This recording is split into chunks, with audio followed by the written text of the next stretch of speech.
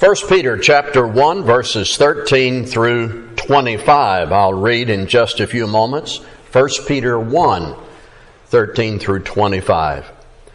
Concerning the historical context of this epistle, we are well informed in the opening verses of chapter 1 that the Apostle Peter was writing to Christians who were living in exile in Pontus, Galatia, Cappadocia, Asia, and Bithynia.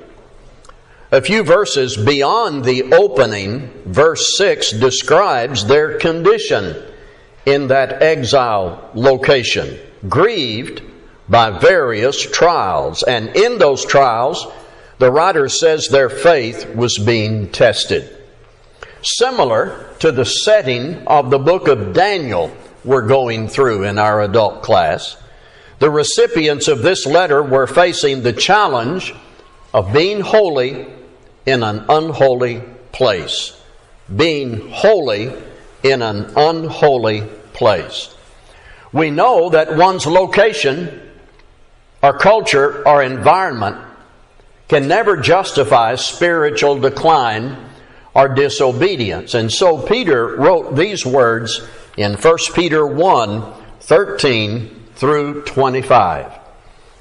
Therefore, preparing your minds for action and being sober-minded, set your hope fully on the grace that will be brought to you at the revelation of Jesus Christ.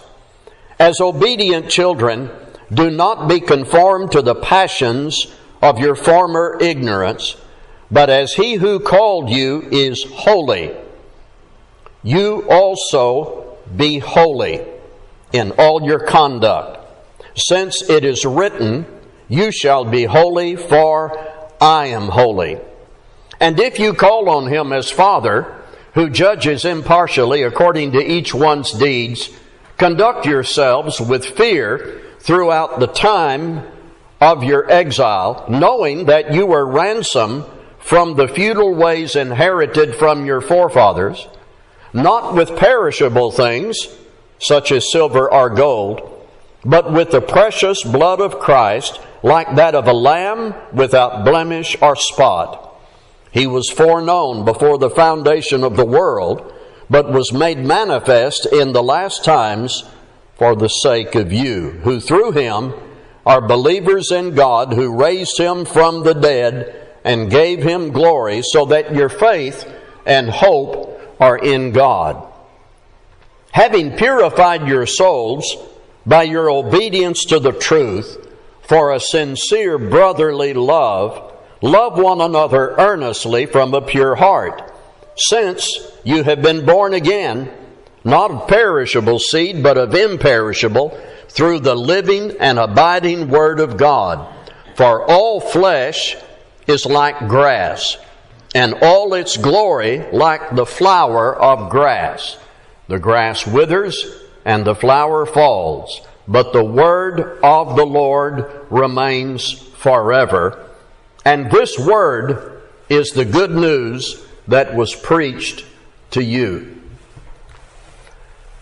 There's something here in this passage we've read that carries a very heavy imperative. And it may at times be overwhelming when you pause and spend a few moments to think about it. In verses 15 and 16, be holy. One response to that imperative might be, I don't think of myself as holy. We may struggle to call ourselves holy. It sounds like something that would be beyond our reach. But remember what we've studied many, many times in Bible classes and sermons about the grace of God. And in this passage, in verse 13, Peter says, set your hope fully on the grace that will be brought to you at the revelation of Jesus Christ. Grace that we live in now will be magnified when we arrive with the Lord in heaven. And we will be able to do that because, verse 19, the precious blood of Christ. So, if it were just me and you, my power and your power, without grace and the redemption of the blood, being holy would be outside our reach. By the grace of God, through the blood of Christ, my response to that, I can be holy. And Peter says, it is written, you shall be holy. So next, once you establish that, what are the specifics of being holy? We need to let Peter tell us that. 4 parts of this will form our study for this evening. Peter says, be sober-minded.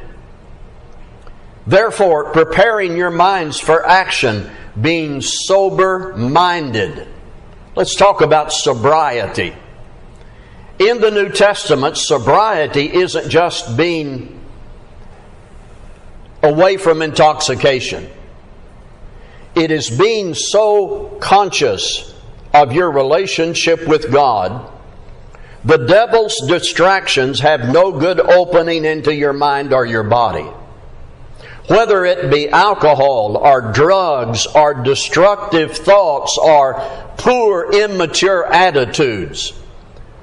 Sobriety, being sober in the New Testament, is when you are so conscious of your relationship with God, the devil's distractions have no good opening into your mind or your body. As I said last Sunday night, focused. We talked about restoring and protecting our focus.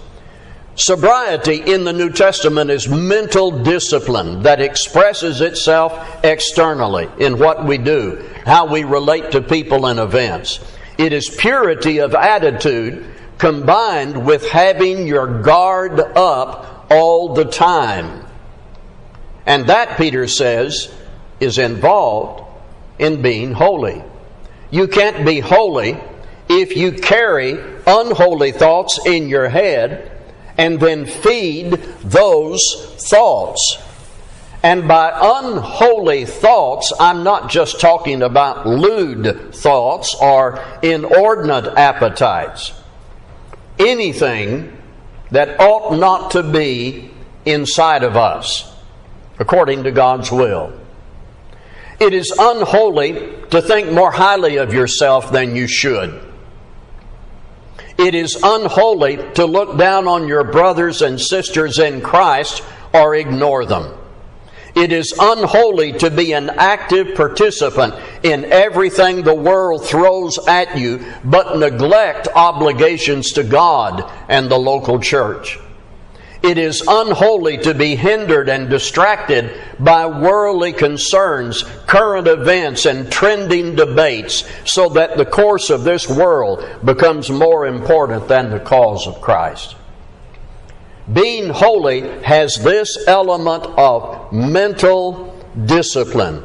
Be sober-minded, always conscious of our relationship with God, focused, ready to act mentally, ready to suffer, not distracted by all the enticements of the devil. We're talking about what it means to be holy. Be obedient. Twice in our passage.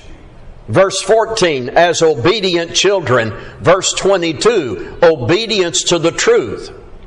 Now, ask almost anyone in religious denominations or out in the religious world, even those who have some vague generic claims of a religious or spiritual profession, is it good to be loyal to God? Is allegiance to Jesus Christ important?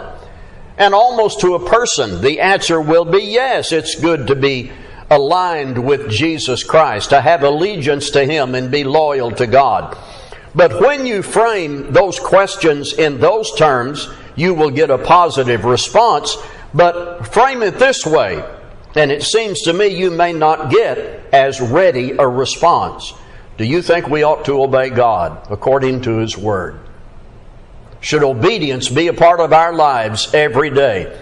And you sometimes discover either hesitation or a reluctant agreement. But in the Bible, obedience has always been there. The entire history of humanity, since the very beginning, obedience is all over the pages of Scripture as to what God requires of those made in His image. So, what was the problem with Adam and Eve, or Cain, or the mass of human beings lost in the flood? They were not obedient to God. All the way through the dispensations and into the New Testament, in that remarkable presentation of the gospel in Romans written by Paul, Paul says, here's what the problem is in Romans 11:32. God has consigned all to disobedience. Or in Ephesians 2 and verse 2, before obeying the gospel, Paul says we were sons of disobedience. In our text, it is obedient children. And this language reminds us of who we must be before God. Peter is telling us we are to be obedient children. That holiness has this component of obedience. And so already you can see what Peter is doing. He's telling us what it means to be holy. Sober-minded, always conscious of your relationship with God. Obedient to God, verse 14 and verse 22. Always mindful of the cost of redemption. I'm going to go back and read some more of this, beginning at verse 18. Knowing that you were ransomed from the futile ways inherited from your forefathers, not with perishable things such as silver or gold, but with the precious blood of Christ, like that of a lamb without blemish or spot. He was foreknown before the foundation of the world, but was made manifest in the last times for the sake of you, who through Him are believers in God, who raised Him from the dead and gave Him glory, so that your faith and hope are in God. I must never lose my spiritual, attentive focus on who Jesus is and what He did for me. Must always be at the center of our personal devotion to God. While we should never neglect any part of Scripture, the accounts of Matthew, Mark, Luke, and John should be so familiar to us. They should resonate with us at such a level we never get away from the truth of who He is and what He did for us. What He went through so that we could have life with God now and life with God after we die. The cost for us to be saved should never escape our notice. The cost was not a few coins, millions of coins. The cost was not silver or gold. It was the giving of a perfect life for the imperfect. And the way the Bible describes that, notice in verse 19, a lamb without blemish or spot. The Jewish people were set free from Egyptian slavery when each family took a lamb without defect, slaughtered it, and then put the blood on the sides and tops of the door frames of their homes. And they ate the Passover. Exodus 12 is that record. The writers of the New Testament teach that Christ is that Passover lamb. John the Baptist points to Jesus and says, "Look, the Lamb of God who takes away the sin of the world." John chapter 1 verse 29. John in Revelation records a new song for the saints in heaven. You are worthy to take the scroll and to open its seals, because you were slain, and with your blood you purchased men for God from every tribe and language and people. Revelation 5 and verse 9. So what does this mean to us? I can be holy. You can be holy because Jesus paid the price. And in my response to Him, holiness is enabled. I should never contemplate holiness without complete recognition of the one who died so that I can be holy. And to all this I'll add, being holy means we can live by these three simple words. Love one another. Having purified your souls by your obedience to the truth for a sincere brotherly love, love one another earnestly from a pure heart. I want you to observe in that verse, loving one another is described as a result of conversion. Not an option, but a result of conversion. Listen again. Having purified your souls by your obedience to the truth for a sincere brotherly love. Some translations will say, so that you have sincere love for the brothers. That's a purpose statement, so that. So let's not miss that this is a result of conversion. And the other thing we cannot miss is it's modified by the word sincere. Sincere love for your brothers. This love for one another is more than something named and claimed and announced and thought about. It's acted out from its origin in the heart, a heart attuned to God. Some translations have the word deeply for sincere. Christ didn't die for us to ignore each other, treat each other with contempt, hate each other, or act or think immaturely. This love is sincere. It is part of holiness, Peter says. This love abolishes inner enmity on our part, erases any animosity on our part, and is taught on virtually every page of the New Testament. And it's founded on Christ's example. You can't be holy without it. Listen again to our text. Therefore, preparing your minds for action and being sober-minded, set your hope fully on the grace that will be brought to you at the revelation of Jesus Christ. As obedient children, do not be conformed to the passions of your former ignorance, but as He who called you is holy, you also be holy in all your conduct, since it is written, you shall be holy, for I am holy. And if you call on Him as Father, who judges impartially according to each one's deeds, conduct yourselves with fear throughout the time of your exile, knowing that you were ransomed from the futile ways inherited from your forefathers, not with perishable things such as silver or gold, but with the precious blood of Christ, like that of a lamb without blemish or spot.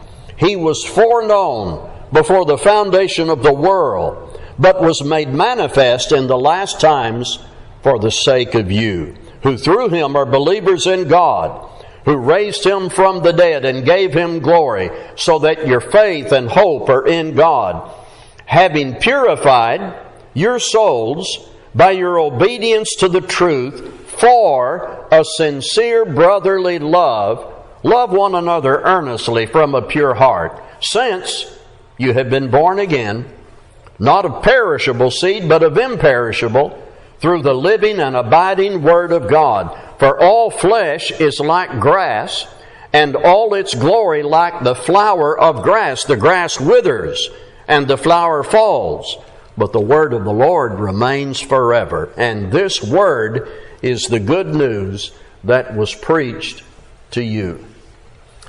Remember, every time we open the Bible, we need to look at passages through the lens of context. Peter was writing to people in exile, scattered, but still chosen by God. Though verse 6 says they were being grieved by various trials, they could be holy in an unholy location.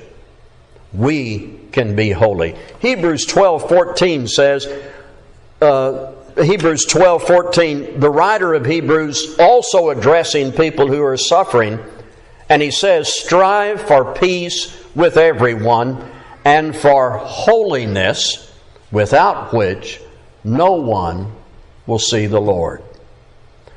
Let's be standing as we sing.